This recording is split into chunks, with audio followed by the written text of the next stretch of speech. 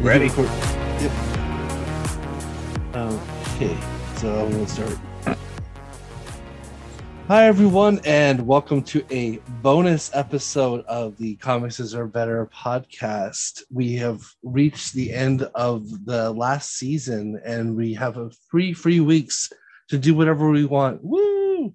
So I'm here today, actually with Richard and with Carrie. Hello. Hey. Hope you guys are doing well today. We're actually, this is going to be kind of a loose episode.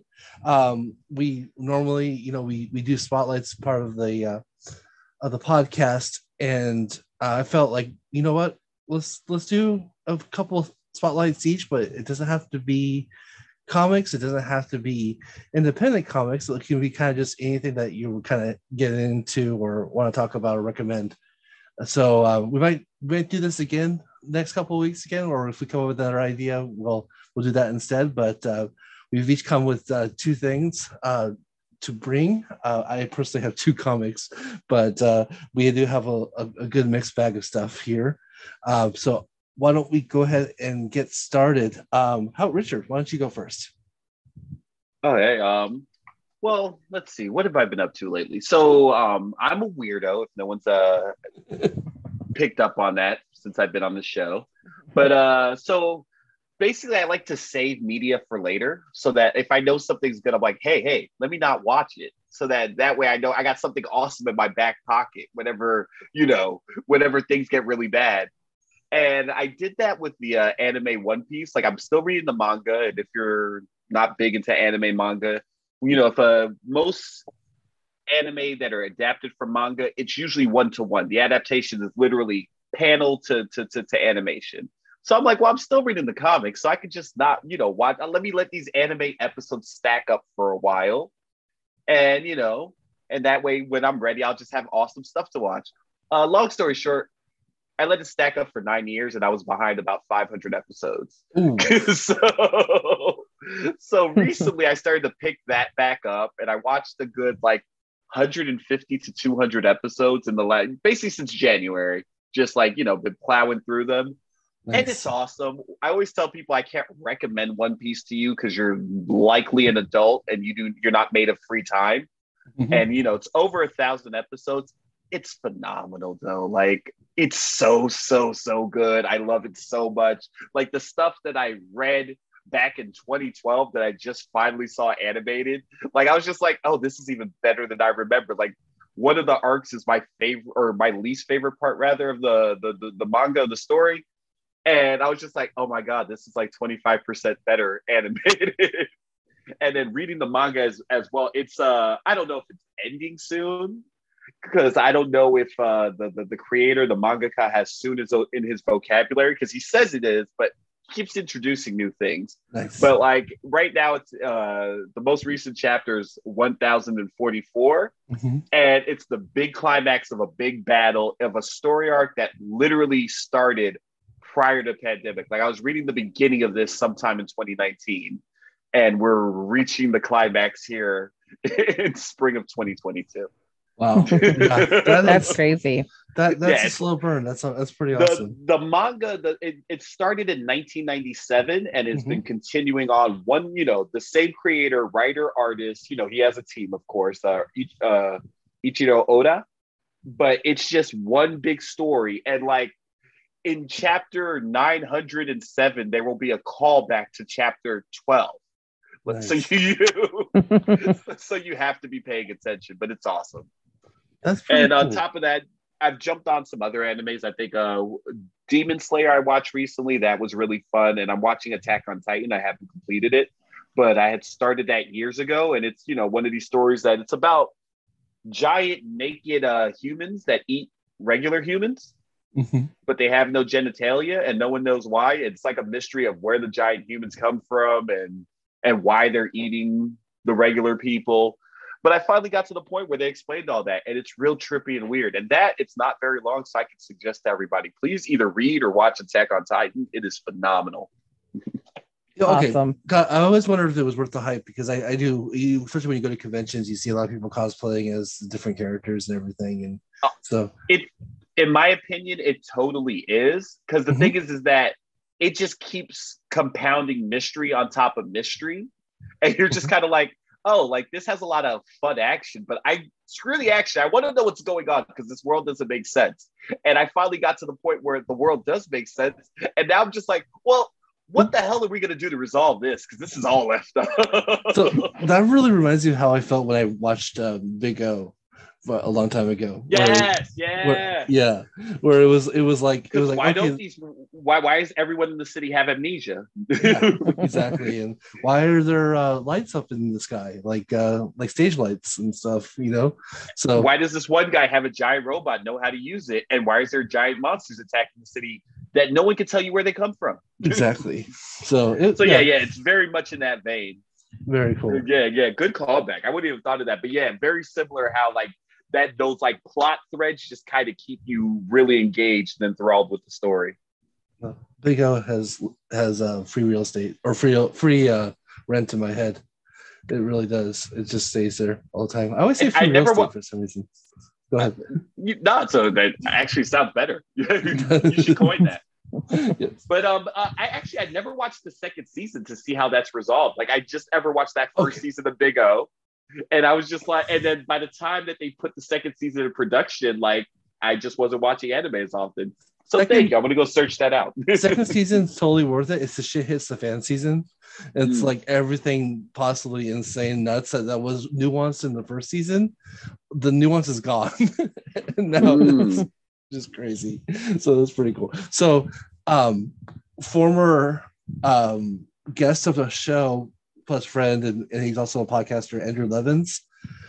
He when One Piece was around in the 990s or 990s when it came to issue count, he read the entire series in a year. Nice. And I was like, that's impressive. And he caught up to 1000 right when like 1000 was coming out. So of reading it though, right? Yeah, I'm reading the manga, yes.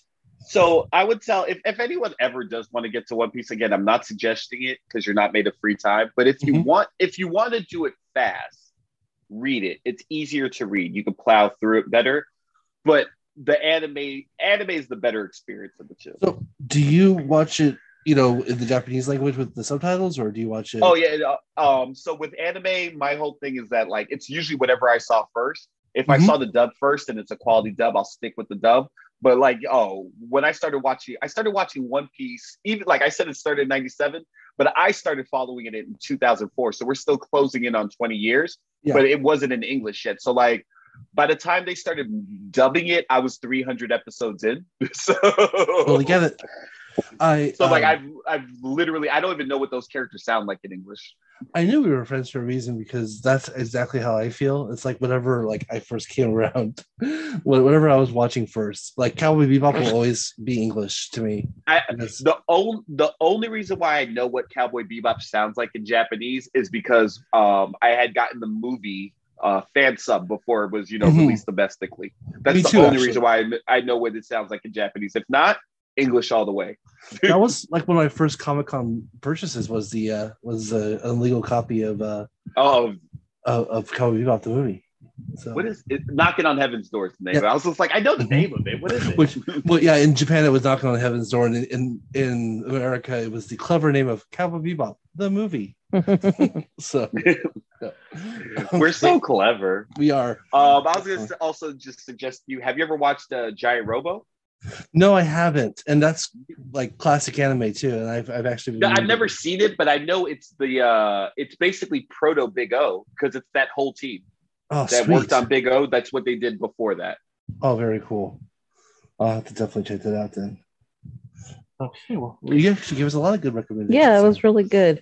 Thank you. Also, thanks for the Only in Dade IG recommendation. Because I've been scrolling that shit this whole time. Sorry if you heard me laughing. We were talking a little bit before we started recording, and Richard. If you want to be delighted or traumatized by my city, by my hometown, the beautiful, sunny, exquisite Miami, Florida, follow Only in Dade. Dade is the name of our county, and it's a party city, and you could just see people behaving in a fashion that shouldn't be allowed, But for me, as someone from here, it's totally normal and acceptable. So A couple of thoughts really quick. One, I love all the different sides of asses. I think it's great. I think these women are hot. It's beautiful.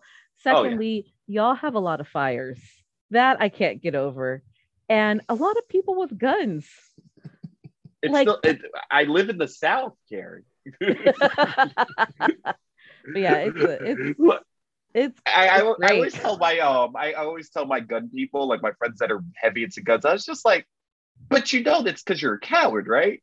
And they're like, Oh, well, what do you mean? And I'm like, no, it's just like, no, but like really, a little old lady walks around the same street that you do. She doesn't have a gun. But you're so afraid of that same street that you have to walk around in that you need to carry a gun. So either you're going to start some trouble or you're a coward. It's one or the other. It can't be both, or it can't be neither, rather. But like, yeah, like I was just like, I exist in this world with no gun all the time, and I'm not petrified. So either you're out here to start some shit, or you're a pussy. Oh shit. Nice. A question for you. This is off topic, but whatever. Do you believe in keeping and I'm not saying a gun, but like keeping a weapon in your house? No. I mean, no, not really. I sleep, so I have a claw hammer on my side of the bed. I have a wooden bat and a knife that's accessible in my closet. We keep a mag light and a wooden stick by our front door. And we live like knock on wood, but like we live in a good neighborhood. It's just, I think my family's collectively paranoid about some bullshit. And I don't know if it's because of my brother's past with law enforcement or like we just like are on edge about stuff. And my parents always like think of like worst case scenarios. So I have grown up in an environment that's always taught me to be extra vigilant about my safety. And so at the house like I grew up in, because we weren't sure about the neighborhood, there's bars like there's a metal like bar door ahead of my regular door, and there's always been bars on all the windows. So I like, it's always been in a fashion. I was just like, you would have to make a lot of effort to get in here to not get much. So I guess I've never felt, unsafe. That said, my mom, if no one's in the house, she'll lock her bedroom door and bar it with the chair as if, I don't know, she's a mob boss and like so she has enemies. And I'm like, what do you? No one cares about it. No, but you know what? I won't speak for her, but I think that possibly it's just her being a woman. And I think we are trained to be fearful. And I'm not saying she is, and I'm not saying most women are, but there's something in our system that doesn't let us sit easy even when we should be the most safe at home. Like if I'm home alone, even though I have a dog now, right? And my dog, Brian proved it to me the other night. Even if Brian is like fake attacking me, my dog goes for him. Like he looks conflicted, but he goes for Brian. I mean, he literally was clawing, like biting his hand to get him off of me. We tried the opposite and it didn't happen. Yeah. It was okay. So, like, even though we have our dog, it's like if I'm here alone, everything down, I don't care if it's like 100 degrees outside and we don't have AC, every window downstairs is locked. And we have like wooden bars, like like a burglar bar, like just a round like a dowel. Mm-hmm. And I mean that's down on every window. Like I don't fuck around. It's funny with my mom in particular, because I'm like, I try not to like admonish her at all, because I was like, maybe something happened, because or it could just be age, because my mom's like kind of a badass, and she's just like, oh yeah, like no, I used to like take the train, like when I was younger. She's like, nah, I was in 70s New York, like during summer and Sam and everything. She's just like, I would be out at night, like walking the street solo dolo. I'm not scared of nothing. And then like as she's gotten older, I was just like, I don't know if there's been an inciting incident or it's just age, but then she got a lot more scared, a lot more, into the paranoia. Yeah. And I'm sure I was like, and if it's an age thing, I was like, it'll come for me one day. I've told you guys about my late night runs. That's probably not going to happen at some point. I know when you told me about your late night runs, I was very concerned because again, you're putting yourself in that situation, and not like I would ever be caught dead running because that shit ain't gonna happen.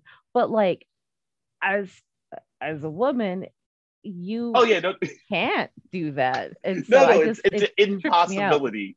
Me, and when I first started doing that, I want to say I was in my mid-20s, and I would, again, part of the reason why I started doing it is because it's so ungodly hot down here. Mm-hmm. And then like I would tell people like, and this is right at the time I'm starting to get into working out and starting to be all health conscious. Because one thing about South Florida, when you watch Elderly a Day, you'll just start working out. You don't know why. And the reason why is because everyone around you's hot and half naked. Whatever you're into, guy, girl, whatever,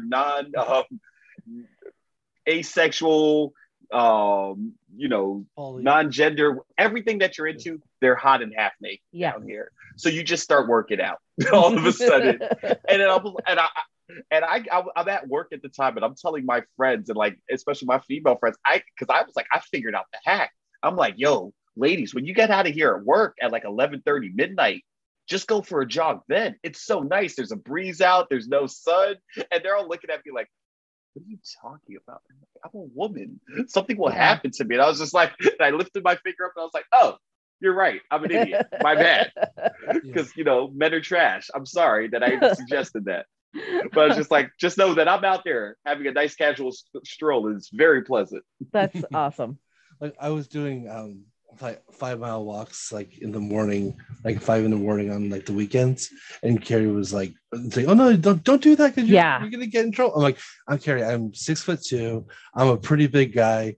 I think that there's easier targets out there, like I'm sure I'm not going to be the person that someone's going to attack. So it's crazy. Is it my turn or your turn? It's your turn, Carrie. Okay. So the boys invited me on for this loosey goosey episode, and I was really excited because I didn't have to talk about comics. I could talk about something else.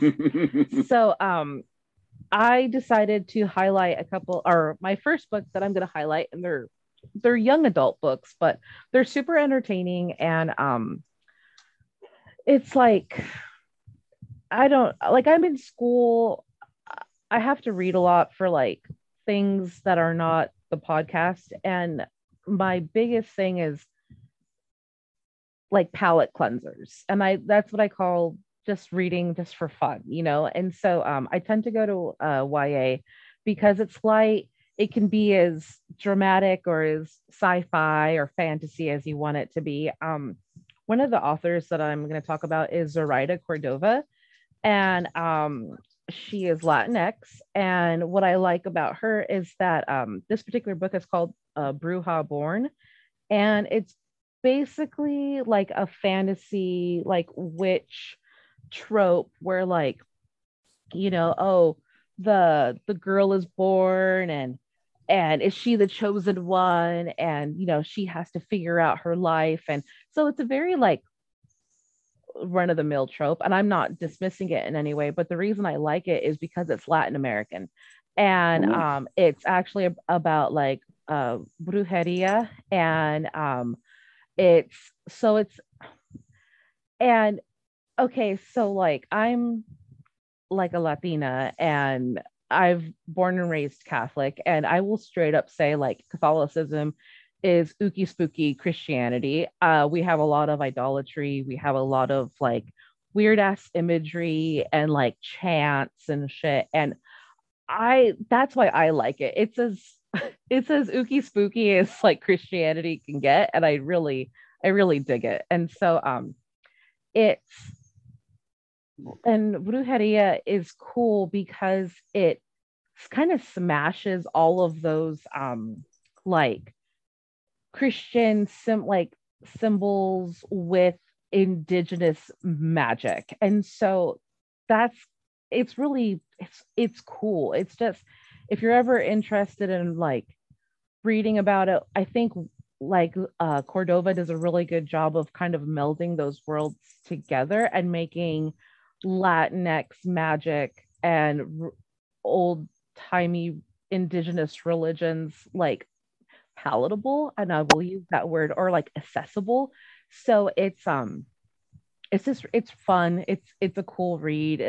It's and I like those types of tropes because again, it introduces the reader to a world that they may not have ever been privy to before. And I'm not saying it's like Santeria. That's something completely different. And I was that just gonna ask if they yeah. were the same deal because we have a lot of that down here. So like is like Afro Latin, and Santeria also, so it brings up a lot of like voodoo. It's indigenous African religions, Mm. and it's kind of like that Latin magic, like that old like magic. So that's different because like in like to be a bruja, like so like my grandma was really like super religious, but I think she was also like into stuff Like like a more mysticism aspect yeah, of it. yes, like she was really into it. Like if she had certain dreams about certain things with certain people, she would tell you that this was going to happen, and she was usually Yes. spot on. Um, she she also would do the egg rubbing, and the egg rubbing, you rub it over someone and you say a prayer, and it removes the evil from you. Stuff like that. So, and then really quick, when Brad and I were first married, and I was we were living in San Diego, and I was like really missing like my like I didn't have a church to go to, and I'd grown up in the church. So I was like, oh, I'm gonna buy like a crucifix for our house because like I really need one. I don't have one. So there was a Botanica store, and a Mhm. Botanica store is basically where a bruja would get their like supplies, and I didn't know that at the time. So I walked into this botanica, and it was literally there was a literal crucifix of Jesus Christ like mechanically bleeding. Yeah, And it was we have them all over down here. yeah, yeah, exactly. So you know what I'm talking about. But I mean Oh, like absolutely. when But you're far like away from home and like that's your first intro, I was like, what the fuck? But yeah, now I'm or like, oh, even if that's they're not mechanically bleeding, like the statues will be like, oh, it's like, oh, it's a regular crucifix, but mhm. like it was also in a Saw movie. So Yes, yes. Well, and that's the thing too, is that like in our current house, we have a lot of crucifixes in our home because again, Catholicism, and like there's a couple that I swear to God bleed. Like Jesus gets bloodier and it really freaks me out, but I think it's just because again, like I've seen these things since I was about 8, so it's just like really nuts to me, but you know, Catholics are good for gore, but it, mm. the sorry, I'm going on a tangent, but like no, Okay. the book is really good, and I think that Zoraida does a nice job of it and kind of melding the worlds and kind of bringing it to light for people. And I'm all about supporting authors that are like women of color, so I think she's cool. So back in when I was young in my 20s, Wow, that was so I long worked with a ago. woman, my friend, I know, I'm so old, but I worked with a woman named Micah. She's a friend of mine now, and Micah and I have the same exact birthday, and she's a bruja, Oh, sweet. and and maybe a little bit more, but like she does rituals and stuff. But since we have the same birthday, she would always have dreams about and premonitions for me, and I was like, and I'm like, and most of it was always positive. She's like, I dreamt something about you, like you're about to have good luck, blah blah. But also, I was just like, look, I'm not sure I really believe in this stuff, but if it is real, can we like not focus on me? Because I don't want it. Like, I'm glad that you're bringing me all the good energy, but like, if it's real, that means the negative energy could seep in real quick. And I was just like, Yeah. can we not? So like my grandma was my paternal grandmother and she's passed away, but like she had a real sightseeing gift in her dreams. My dad and I both have weird prophetic dreams. And it's funny because my father and I must have some like really deep spiritual connection. We dream of the same shit Oh most of the wow. time. Mhm. And it's not like we saw a movie and so we both had a dream of like this particular thing. It's like we haven't talked since 6 p.m. the night before. And then all of a sudden he's dreaming about this relative and I'm dreaming about the same person. And it's weird shit like that. That's wild. Yeah. And the crazy thing about my dad is we used to have bees, swarms of bees in front of our cars on the same day.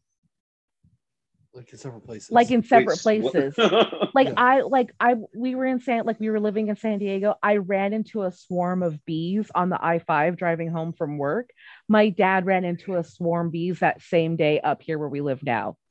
Okay, that's scary. Yeah. 200 miles away. Yeah. And so, or like he had a bee go in his car and he'd be 4 towns over, and I had a bee go into my car the same day. Like just little weird idiosyncrasies like that. My dad and I really have that. So yeah, maybe I should just like straight up be a bruja. I wonder if I can do that. Can you? It's never too late. It's never too late. I mean, of course you can. But I mean, like, do you have to get into like I'm not trying to be facetious, but like, don't you have to know someone? I have no idea. I don't know. It'd be really interesting. Carrie, it's the future. You just go on YouTube and you learn how to do that shit. You can learn how to play guitar. You can also learn how to be a bruja. Oh my God, that'd be a trip. I would definitely get a lecture from my grandpa at that point, but we don't talk to him. Doesn't matter. Well, Okay. Thank you very much. So I actually I'm flipping the script real quick. I was going to do 2 comics, but I decided I'm going to do a movie and a comic. So I like to watch the all the Best Picture movies that get nominated, and before the awards. I actually luckily watched Coda literally 5 minutes before the award ceremony on Sunday. Like when we're recording, it's the week after that, and so I was very happy that I watched the Best Picture literally, minutes before the actual show, where it was revealed that it won. Good movie, by the way. That is a shadow recommendation too. I recommend Coda if you haven't seen it yet. But so my favorite movie of the Best Picture nominees was Dune. But I'm assuming if you're listening to this, you don't need me to talk about Dune. If you want to see it, you've probably seen it. I was actually really hoping a sci-fi genre film would win Best Picture, even though I knew it wouldn't. But my second favorite movie of the Academy Award movies I watched was a movie called Belfast. And it was directed by Kenneth Branagh. It's actually semi-autobiographical. It was actually written by him as well. It's black and white, mostly, like 99% black and white, but don't let that deter you if you're not into black and white movies. It's actually I don't see color, so it should be fine for me. That made me laugh. And because literally the first scene of the movie and the second and the last scene of the movie are the only scenes in the color. Everything else, because basically it starts in present time and then just goes boom, we're in the past. It takes place mostly in the Troubles, which is the moment of the history where the Catholics in Ireland and the Protestants in Ireland were having multiple battles, war fights against each other.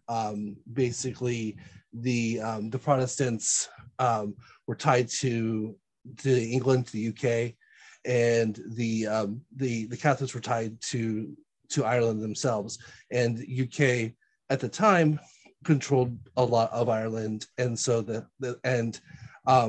unlike if you're here in the United States where you can kind of have any kind of religion, that this is a country that has a state mandated religion, which was Protestant, which was Church of England.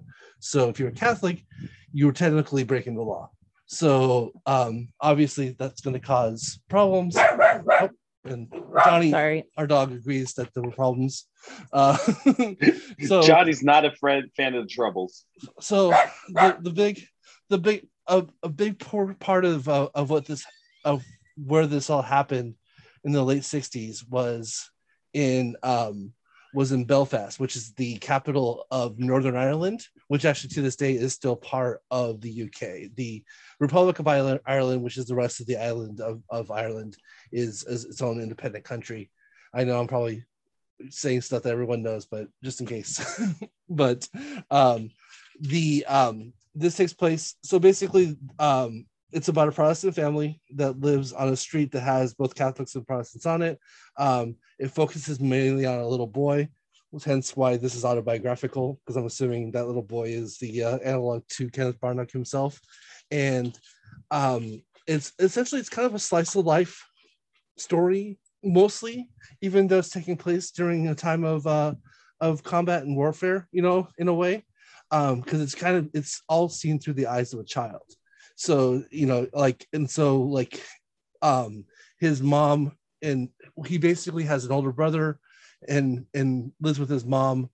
His dad's also there in the picture as well, but his dad actually works in England most of the time. So he's mostly gone, and he comes out on the weekends.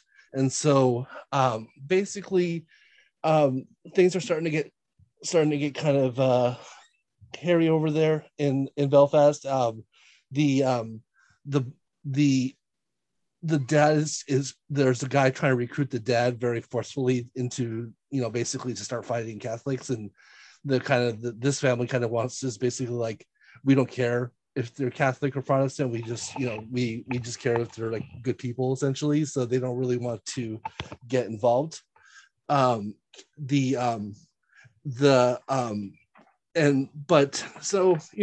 only so much when you're in a situation like that you can avoid. There's definitely a big crescendo towards the end. But, you know, I mean, I'm hoping I'm doing a good job describing this, but it's funny. It has its funny moments. It's obviously very dramatic, but it's not like I said, it takes place during this time, but it's not about the time. It's about this kid, and it's about their family and how this time is affecting them. And so I think that's kind of a cool perspective when it comes to like a story about a war or about battles or fights, because, you know, you don't always think about how normal people. The normal, exactly. It's always about, you know, the generals and like the, you know, like when you think about the Troubles, you think about Michael Collins, you know, you think about, you know, like the Michael Clayton, you know, like the big dogs that are fighting in these battles and wars. You know, you don't think about a little blonde boy who lives, you know, with his grandparents and parents, you know, like, you know, that likes to pretend that he's slaying dragons with a trash can lid as his shield, you know, like, you know, this is so. It's very interesting. It has little boy is played by Jude Hill. He's a good kid actor, I would have to say. You know, like you know, you have to judge. I think you judge child actors on other child actors, and you know he's pretty decent. The Judi Dench actually and Ciarán Hinds got nominated for Best Actress and Best Supporting Actress and Best Supporting Actor for the movie. They play the kids' grandparents, and they're both wonderful. Like they're your happy-go-lucky, like sarcastic grandparents, which is fun. And then Jamie Dornan and Katarina Balfe play the kids' parents, and everyone did it's really good. I recommend it, definitely. And like I said, it might be black and white, and it might be about a historical picture, so it sounds like it's going to be boring, but it's not. It's pretty well done. Awesome. Oh, all the music is done by Van Morrison, and yes, he's an anti-vaxxer, but the music's not anti-vaxxers, so. Van Morrison's an interesting one because he's a musical genius, but his stances on things are no bueno. No. Yeah, I know. It's like, like every time, I want to say like the last 5 to 10 years, every time I've heard something about Van Morrison, I was just like, that's not great. Yeah. But like, he's really good at music though. Yep, exactly. Let's just talk about Brown Eyed Girls and Jelly Roll. Okay, let's Uh, not talk about politics, please. that is my Kanye stance. I was like, oh yeah, if I talk about any of this stuff, it's gonna make me sad. Mhm. So Yeah. I'm just gonna listen to Can't Tell Me Nothing or something. Exactly. Yeah, he definitely falls within the Oasis rule, which is like love the artist, or I'm sorry, love the art, not the artist. Like, yeah, definitely. But all right, well, so I guess we'll go on to our next round then. Richard, you want to kick it off again? Oh yeah, definitely. So actually today I was actually just loading up on some X-Men. I was reading they if you subscribe to Marvel Unlimited, they do Infinity Comics, which are direct to the app comics, and Pretty cool. they read scrolling down. But I was reading the Huh. X-Men Unlimited one, which is basically they do like, I don't know, mini story arcs. You know, it could be 4 issues, it could be 6, could be 10. The first one was just basically Wolverine. Someone gets, I think it was Chamber and Nightcrawler ended up getting kidnapped, and Wolverine has to go retrieve them from AIM, Mhm. and he just gets to cut a bunch of people. That was Yes. fun. And then the next one was, I guess it's going to be an upcoming book or upcoming arc that's going to be X-Men Green. But you know, one of the mutants whose powers is more being in tune with the environment and with animals, Nature Girl. she kind of becomes an environmental terrorist. Mhm. Oh wow. Yeah. And it was very interesting. Like I was just like, oh, this is a fascinating take. And like, yeah, no, like she kills people and stuff. And then they're like, we have to punish you because you're an environmental terrorist. And then you get to see where it goes from there.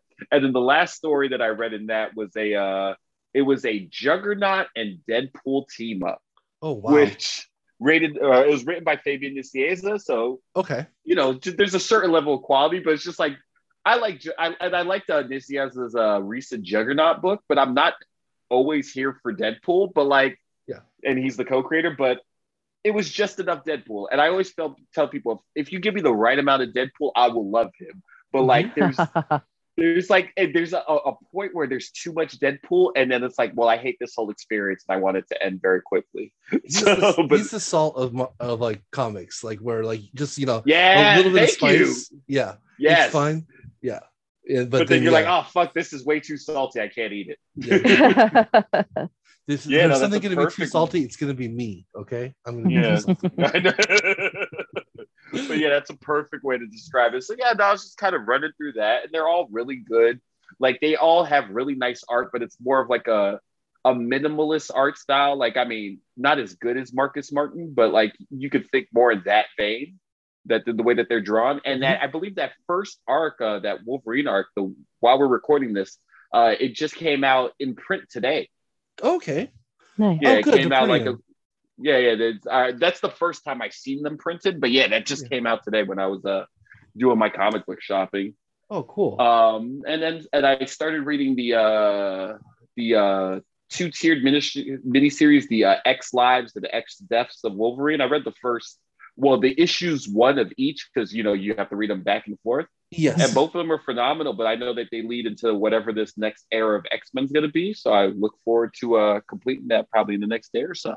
Yeah, absolutely. Especially since the week that we're recording today, actually, literally 2 X-Men #1s came out. So yeah, Immortal X-Men dropped. Yep. So we're in the new era now officially. So we'll see how it goes. One was written by Hickman, so I'm assuming that one's probably. Oh no, Hickman's off the book. No, but yeah, one of the comics was written by Hickman though. I'm forgetting which one. Oh no, that X-Men, that's the Infinity comic book. Yeah. That I was telling you about. Yeah, that first run is Hickman and Declan Shalvey. Oh, okay, that's the book that. Okay, I was wondering what that was. Okay, cool. Yeah, the Immortal X-Men. You know, Hickman's off of X-Men at least for the time being, but the new Immortal X-Men is a Kieran Gillen joint. And cool. Declan Shalvey is a sign of quality as well. So yes. Like, definitely. I keep on meaning he wrote a book. He wrote and drew a book called Bog Bodies. That came out in 2019. That's like a crime noir. And I've been meaning to, maybe I'll do it next season because I've been meaning to read it, and I want you all probably read it with me. I do have a PDF of it. So hey, you know me, just give me an excuse and I will get on top of it. Yeah. And so So yeah, no, I read the first two arcs of the X-Men Infinity. I love the. I'm wondering how well it's going to translate into print, because I know they did a thing that like a lot of webtoons do, where they use the scrolling as part of the art. And but I'm hoping, I mean, the professionals, I'm sure that they figure out a way to make it look good. So, but yeah, they're Disney. Cool. They freaking better. They have more money than anybody. Make it work. Nature Girl. I think I was introduced to her in it was the Christina Strain. Generation X. Generation X, yeah. And I always liked her as a character, and then seeing her become like transformed into an eco-terrorist and like have like a secondary mutation during this whole thing, where she's getting closer to the. So Carrie, I think you'd appreciate her. She looks like a regular girl, and her superhero costume is that she wears basically a private school uniform, like a long below the knee skirt. And a blouse at all times, but also she has deer antlers. Yeah, sweet. So she looks totally normal, except that she has deer antlers and she's a schoolgirl costume. But it's not like a sexy schoolgirl. It's a very like sure. I got sent to boarding school kind of get up, and like it just works. It like in a superhero world, you're like, yep, I get it. Awesome. I like it. Yep, definitely. And like for the first like 3 issues of Generation X, she didn't talk, and until one time because she's always communicating with animals, and then right, she's just like, I'm talking all the time, baby. Yeah, you can talk. Like I didn't know that. Like yeah, talk nonstop. Yep, it's not to you guys. Yep, that's very cool. But okay, all right. Well, Carrie, how about you go next? So my next author that I'm going to kind of highlight is Kerri Maniscalco. Carrie, you. And I'm no writer. Wish I was, but I'm not. So James Patterson has a YA imprint called Jimmy. And so he helps authors publish their books, and they're mostly YA. A lot of it will be like psychological horror or straight up horror or a mystery or, just kind of like a more serious fiction. This one follows a young, so basically every book follows a female protagonist by Kerri Maniscalco, and it'll say hunting so-and-so. So there's a theme. So like the first book that she did was Stalking Jack the Ripper. Her second book that I have is called Hunting Prince Dracula. So basically these long COVID symptoms are like no fucking joke. So it's like protagonist girl starts becoming involved in the world of these like antagonists during the height of their era, right? So in Stalking Jack the Ripper, it's a girl whose uncle is a forensic like anthropologist. And because it's during that Victorian era of London, she's being a girl, she's not allowed to do anything except have a handkerchief in her hand and cry.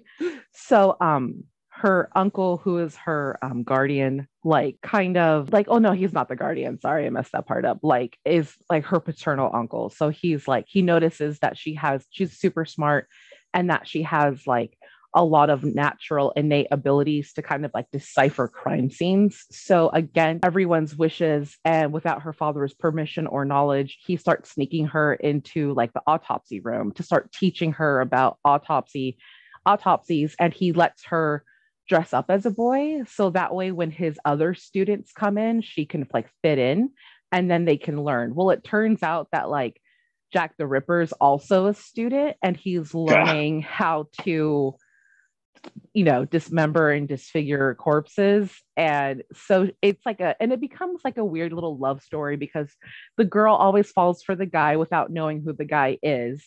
Girls working on crime behind the scenes.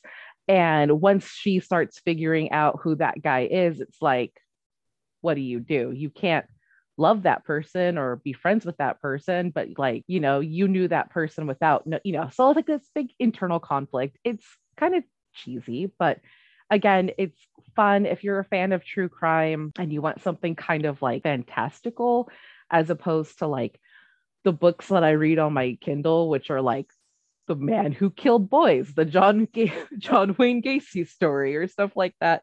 Like this is like true crime light. It's very nice. It's palatable. I don't know. I like the idea that every book she has out, she features like a different male antagonist. I think it's cute, to be honest. And I do like the fact that like when I was reading Stalking Jack the Ripper, I was actually taking a forensic anthropology class at the time. And so I was comparing what I was learning in my lecture to like the note, like the way it was described in the book. And my professor and I were actually kind of in awe that this author, Carrie Maniscalco, actually did her fucking research because it was technologically correct, like how she was describing autopsies. And so like my professor was just like, this is a YA book. He's like, this is so awesome. And I was like, yeah. So like we were talking about it and it was just kind of like the whole Jimmy imprint of James Patterson, like there's, you know, it's not like there's some publishing houses that just churn out, especially YA, because YA is consumed by adults for the most part. I think adult readers make up like 60 to 75% of the market, and actual like teens and like children. So like we've overtaken the market. It's kind of disgusting, but like I was gonna say, I feel like that should end some get someone on the watch list. No. So like you have these opinions on the internet and everybody has their say and everybody gets involved and it escalates, right? So that's what happens in like the YA world, where adults who have a lot of time or get emotional about something, like you post once and then they post so many times to these authors that I've seen authors who had really promising like first books coming out get canceled by their publishers because you have an overflow of adult fans with too much time on their hands on Twitter calling out an author for some kind of like perceived slight, and then it becomes an issue. So that's my problem with like YA and adult fans, because adults are trash and like we can't keep our mouths shut and like Twitter's a cesspool. But like I do like the fact that when I'm reading these types of books, like the Jimmy imprint is there's a lot of quality work. Every book that I have from the Jimmy imprint is like really good. And like the authors have been really vetted. And I'm not saying like background checks, but I'm just saying like the work's really good. You can tell that he takes his time with like these authors and that he really helps mold their books and it becomes a really good, like a huge career stepping stone. Whereas like I've read another author named Natasha Preston, and there's this thing, it's like a deviant art type of website, but for writing, it's called Wattpad. So a lot of people get their start on Wattpad if they're like a YA author. Like you can just start churning out books for fucking free and then like building a name for yourself and like an online persona. She writes fucking garbage. When Brian lived in Texas and I was so depressed and I was sleeping maybe 2 hours a night and constantly calling in sick to my job because I could not function as a human, I went to Barnes and Noble every other day and bought her books. Oh, wow. They're legit trash, but I read every single one because it was like trashy YA and I knew the way it was going to go. And I was like, this is something that can kind of fill like the Brian-sized void in my life, you know. Aww. So like Brian, you should ask Carrie out. I think she likes you. Brian walked 10 miles a weekend and like was super fit when he came home, and I had gained weight and I had been reading for like the past 7 months because I was so upset. We all deal with the things in our own ways. I had been eating like just Starbucks treats and like drinking coffee. I lived on bagel bites. Yeah, but Brian walked like 10 miles. Happens to the best of us. But like, but yeah, like if you're sorry, this is why you need like structure on this show, because if you just let me talk. No, fine. But like that's the whole point of this. Don't apologize. But like that's what we're doing today. I know. Okay, good. But for this particular, you know, these particular type of books, I really like them, and it's It's just like fun reading. Or if you don't like young adult, or you think like it's kind of cheesy, or like you're not going to be caught dead shopping in that section at your local bookstore, if you have a kid or a niece or a nephew or a godchild or a best friend, someone that, or whatever, like that may like something like that, it's worth it. I mean, I'm all about giving the gift of literacy. My god kids hate it because I always give books and they're like, fuck you, we don't read. But I'm like, you're going to read. Like, it's so important to me. So, just think about it. It's kind of fun. It's a fun little escapism. That's my story. I like it. Thanks. Very cool. So everyone needs to read. Yes. Oh yeah. No, I have I'm not out here reading a novel a week or anything, but I do have a fundamental issue with how we've decided to make our society where we just don't read anymore. Yeah. Yeah. It's a problem. It's a big problem.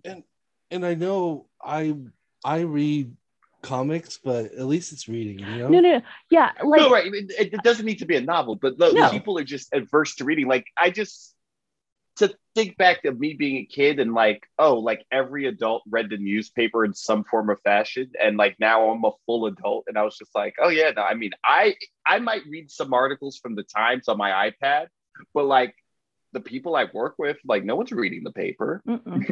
Exactly. And it's a problem. Mm-hmm. And then also I'm sure you hear people lament about quality of like TV shows or movies, and it's like, like if there's something specific you're looking for, I could probably recommend a comic or Right. a book that will quench that if you are willing to just sit down and read for a few minutes. Yeah, that experimentation that you want, they probably tried it in a less expensive medium than making a feature film. So if you'd like to open up this novel, I could definitely get you what you're looking for. Exactly. It's funny because I have an aunt. She's probably in her late 50s, early 60s, and she's loud. She's fucking obnoxious. She tells you like the minute she retires, she's just gonna start smoking weed all fucking day because that's like her bag. Like, she's so excited to like not get drug tested at her work, and she's insane. I love her to pieces. She is like a huge reason why I love reading. And it's funny because like she I think speaking with her, and I think like even knowing her a little bit, you're like, this bitch doesn't fucking read. Like, she's nuts. She swears every other word. Like, she's crazy. But like, she was telling us a story about how she literally pulls a Brian and like falls asleep to like with her Kindle in her hand every night. She's like, I love reading. And what did she tell us? That she reads like 4 books a week? Yeah, that's amazing. Oh, wow. Like, that's insane. That's awesome. And I was just like, that is so cool. Like, that she kind of like defies those stereotypes. And I was like, yeah, she's I wanted cool. to recommend comments to her, but I don't know if she would. Oh no, she totally wouldn't read it. But she would read like a book about fucking like a serial killer. You see, what you needed to do is you got to get her while something's in the news. Like, you had to have gotten her Mouse while Mouse was in the news, and then it's not reading a comic; it's reading something topical, and that's the gateway drug. Yes, genius. Well, thank you. So I guess I'll round this all out here with my last recommendation for the episode. So I love talking about indie comics. Obviously, we do a podcast. And so if I didn't, we wouldn't be doing it. But I do like DC and Marvel books, and there's some quality stuff coming out. I just wanted to hit Nightwing real quick. Starting on issue 78 of the most recent series, Tom Taylor and Bruno Redondo took over, and Nightwing's my favorite character in the DC universe. Has been for a very long time. We went through some dark ages where I couldn't read the Nightwing book because not a big Rick Grayson fan. So that was a bunch of noise and was terrible. So I'm kind of glad we're out of that. And we are now in a new era, which happens to be written by one of my favorite current writers. I guess I was gonna say up and coming writers, but I don't know if he's still up and coming. I think he's here. He's established. It is funny how things become old, but because you're so established, they still feel new. Because right, like I feel like Tom Taylor's a new writer, but I'm like, no, Tom Taylor's been in my life for a good like 7-8 years at this point. Yeah. He much like I got introduced to him with Wolverine when he was writing the Laura Kinney books. And he introduced the world to Gabby, which is one of the greatest things ever. I love Gabby, so I definitely will be a Tom Taylor fan for life. And so basically the series focuses on, obviously, so one thing, if you're a classic Nightwing reader, you know that Nightwing began like his solo stuff in the city of Bloodhaven. He's back in Bloodhaven. He's been back in Bloodhaven for a little bit now, since the rebirth has started. They're slowly bringing back some cool elements of that. Like now, once again, the main adversary of Nightwing is Blockbuster, which Blockbuster. Yeah, I thought they went out of business. No, he's back. He's his partner Hollywood Video is totally not there, but Blockbuster is so. And Blockbuster is your Wilson Fisk Kingpin character of the DC universe. He's a heavy.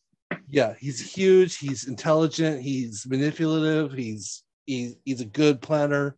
He's a great great adversary. Especially when you're fighting like street level crime.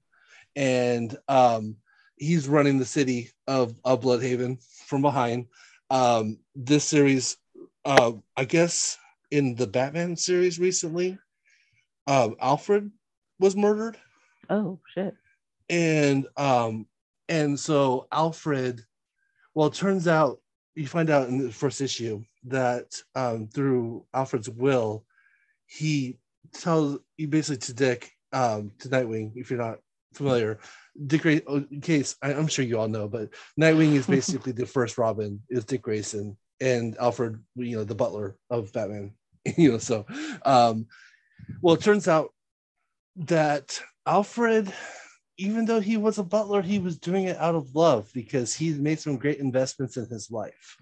And he had a stockade of money, literally in the hundreds and hundreds of millions of dollars.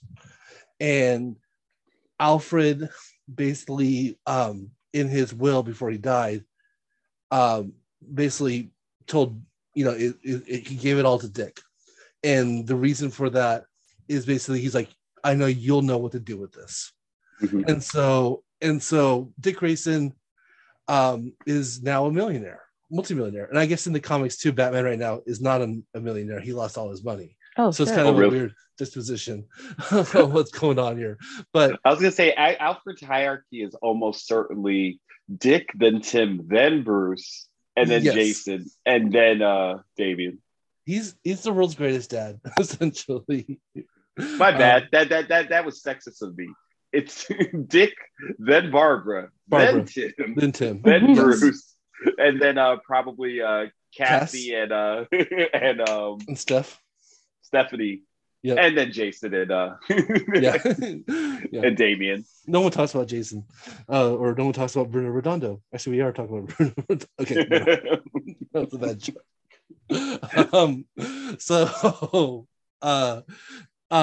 So now he's got millions of dollars. He is kind of sitting on it. Besides it being back in Bloodhaven, besides it being Blockbuster, is there he's striking up at least a friendship with Barbara again. Barbara Gordon's a major part of this comic as well. It's budding into a romance. You can kind of see it coming a mile away, which is cool because I'm a fan of the Nightwing Batgirl relationship. I'm Team Dick and Corey. Yeah, and I'm it's funny. It's like actually I'm kind of a fan of like all of his relationships. Even when he was in the beginning of Rebirth, he was dating an anti-hero / like graffiti artist, and she was really cool. And I was like, cool, like let that happen. If the editorial won't let it happen with Barbara, then let it happen, or with Corey with the Starfire. Then let's find a cool relationship for Nightwing, and hopefully she won't become living in a refrigerator soon, or not We're living evil. in a refrigerator. So, but I think we're past that. Hopefully, we're past that era in comics almost. So, anyways, so so this whole series basically revolves around what he's going to do with his money. He at the same time, Blockbuster is making some plans to kind of continue holding his power in Bloodhaven. He kills the current mayor with his bare hands, and basically manipulates the polls to have somebody who he believes is in his pocket become the new mayor. When I say this person's name, if you're a classic Dick Grayson Batman Robin fan, you might realize where the issue is. Her name is Melinda Zuko. That last name. Oh, that's bad. Yes. So Tony Zuko is the person who killed Dick's parents. Oh wow. So obviously when he sees that there's a Zuko and that is probably in bed with the mob, he's not too happy because according to her history, she was raised by the Maronis, which is another big boss family in the Gotham Batman universe. And so yeah, not too happy.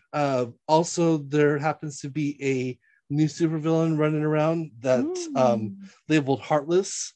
He literally is attacking the homeless community and stealing their hearts. Jesus. Shit. Yeah. So with all this going on, I'm not gonna. There's a slight spoiler of who Melinda Zuko is as well. I'm not gonna say there's a reveal. I'm essentially 6 issues behind because I'm reading it on the DCUI app.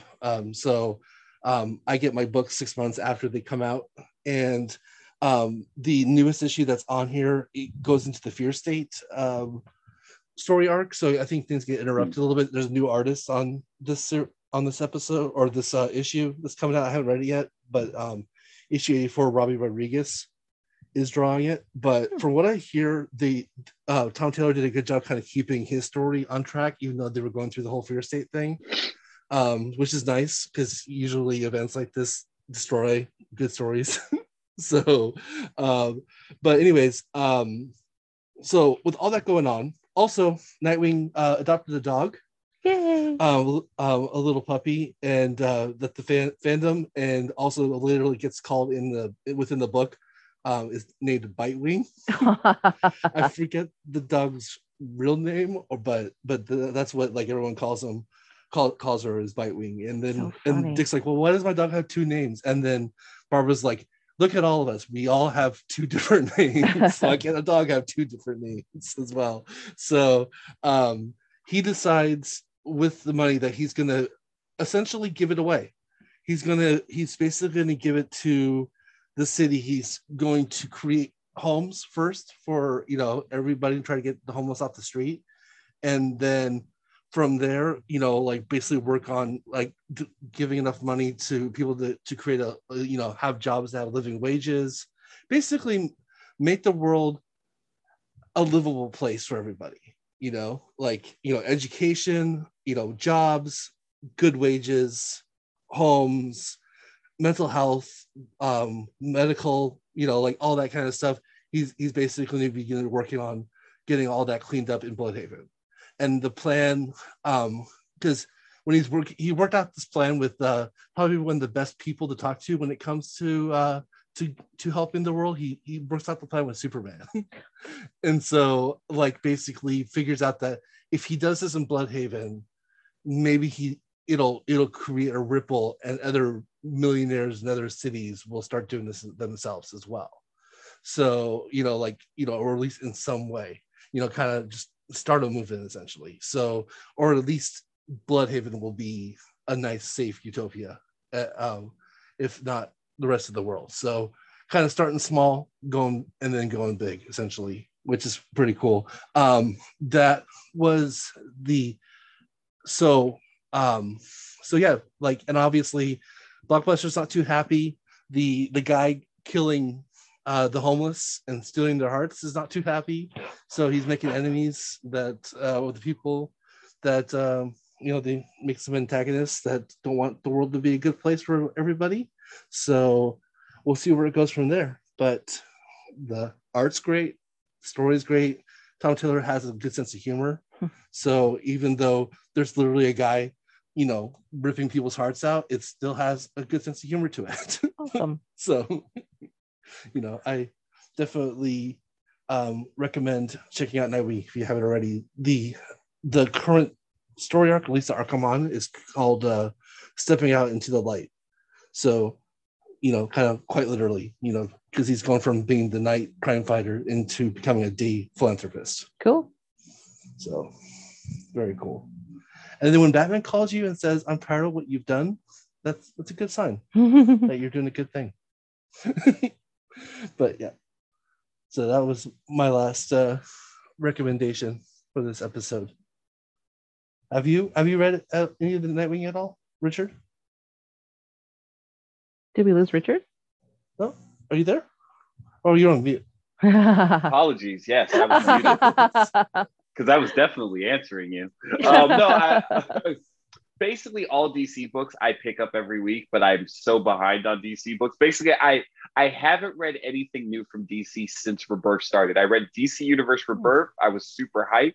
I think I read Batman Rebirth and the first 3 Batman issues, and I haven't read anything since. Oh, wow. Well, but I've still been picking it up because at some point I will have the time. Yeah, there's some good stuff in there, and there's a lot of not so good stuff, but actually I should do a Rebirth reread, but no Rick Grayson though. I'm not going through that. sorry Tom King, but not gonna read that. But yeah, when you get to Nightwing, I definitely hope you enjoy it, because this is the last Dick Grayson I deep dove in was the Grayson book where he had no secret identity, where he was a spy. And that book I really thought I was going to hate, but I enjoyed it more. Like, it was one of those things, I don't even know if it was good or not, but I was so out on it when I started it that it was like, well, it really overcame my very meager expectations. So I enjoyed it. I enjoyed it as well. As a Nightwing super fan, I ended up enjoying it as well. It definitely had its flair, and it was fun. And I've always, we were talking about the past relationships with Dick Grayson. I've actually kind of liked the Huntress Nightwing relationship as well. Yeah, and that was kind of big in that series. So that was pretty cool too. Yeah, and the art was fantastic. I think that was the first time I came across. I think was it Michael Janin or something? Yes, I think that's the first time I came across him, and it was really, really solid art in that book. Yeah, no, it's pretty awesome. Speaking about art, and Tom Taylor and Bruno Redondo did Suicide Squad. Okay. Right before they got Nightwing, and so I'm not a huge Suicide Squad fan, like the comic. I've never been a big fan. And we were talking earlier, I'm with you. I'm not a huge Deadpool fan, but in 2019, I had in my top 10 books, I had a Deadpool series and a Suicide Squad series. And it was because Tom Taylor was writing Suicide Squad and it was amazing. And Kelly Thompson was writing Deadpool and had the Elsa Bloodstone in it as well. And Jessica Landshark. So it was, and that was pretty amazing as well. So it was kind of a weird time for me to be like, oh, I love Suicide Squad and Deadpool. I am so hardcore right now. I could say I've read very little Suicide Squad, but I love the Secret Six, which is basically like other Suicide Squad. Like, it's basically like, I feel like it's rare for those books to come out at the same time. It's like, oh, DC's like, we're doing one or the other because it's pretty much the same sentiment. And having Bane be like a surrogate father to people, that was a very interesting. Oh yeah. I was just like, I never knew I wanted sweet, sensitive Bane in my life. but he's awesome. No, totally. Yeah. No, that was a fun series, and it was like Catman and Scandal and all of them. They were all Yeah. very flawed characters, but written very well. But like Catman and Deadshot, where they're rivals but they're bros. Yes, exactly. Like it was just like this really contentious relationship that becomes budding respect. That it's like, oh, I guess this is my best friend. Yep, that's pretty cool. Right. Well, Gary had to step out for a second here, so maybe we might just go ahead and close the show. If so, once again, we're probably gonna do something like this next week as well. Hope you all enjoyed. There's a lot of things going on in our lives right now, so it's kind of a show where we kind of have to half prepare for, and we just get to talk and have fun. A little bit freewheeling and a lot less research. That's yes, exactly what we needed in our lives right now. Exactly. And I hope you all enjoyed. I hope we've given you some stuff to check out. It'll all be in the notes when this episode goes up. You're listening to the episode if it's gone up, so you can check the notes. So I think that'll be it. So anything else, Richard, or? I'll just end on my last note. I am not suggesting that you read or watch One Piece because you're not made of free time. That said, it is so fucking phenomenal. Like it's like a drug for me. You can stick it right into my vein. So if you need a piece of pop culture that's that good and that you're gonna love the characters, you're gonna be attached emotionally, and there's gonna be such good action, such great fights, but it's also gonna delve into Looney Tuniness every now and again and be very cartoony. It'll be your bag, but also, you're not made of free time. So, you know what? It's spring cleaning time. If you don't speak Japanese, put on the dubs and put it on your TV while you're cleaning, and it's kind of a good thing to have in the background and check it out. That's one of my favorite pieces of pop culture media. I can't gush about it enough. It's just insanely long. Yeah, and not finished. And it's still not finished. Well, so I think that's it. I think next episode I will bring something that is kind of a hard thing to get into because of its long history. It's a video game though, so let's do it. I'll be introducing some new stuff to y'all, hopefully, or talking about things that you really like, which is always fun to listen to and listen about. There you go. All right. Well, everyone, Richard, thank you again. And for Richard, for Carrie, and for myself, you all have a good day. Bye-bye. Later.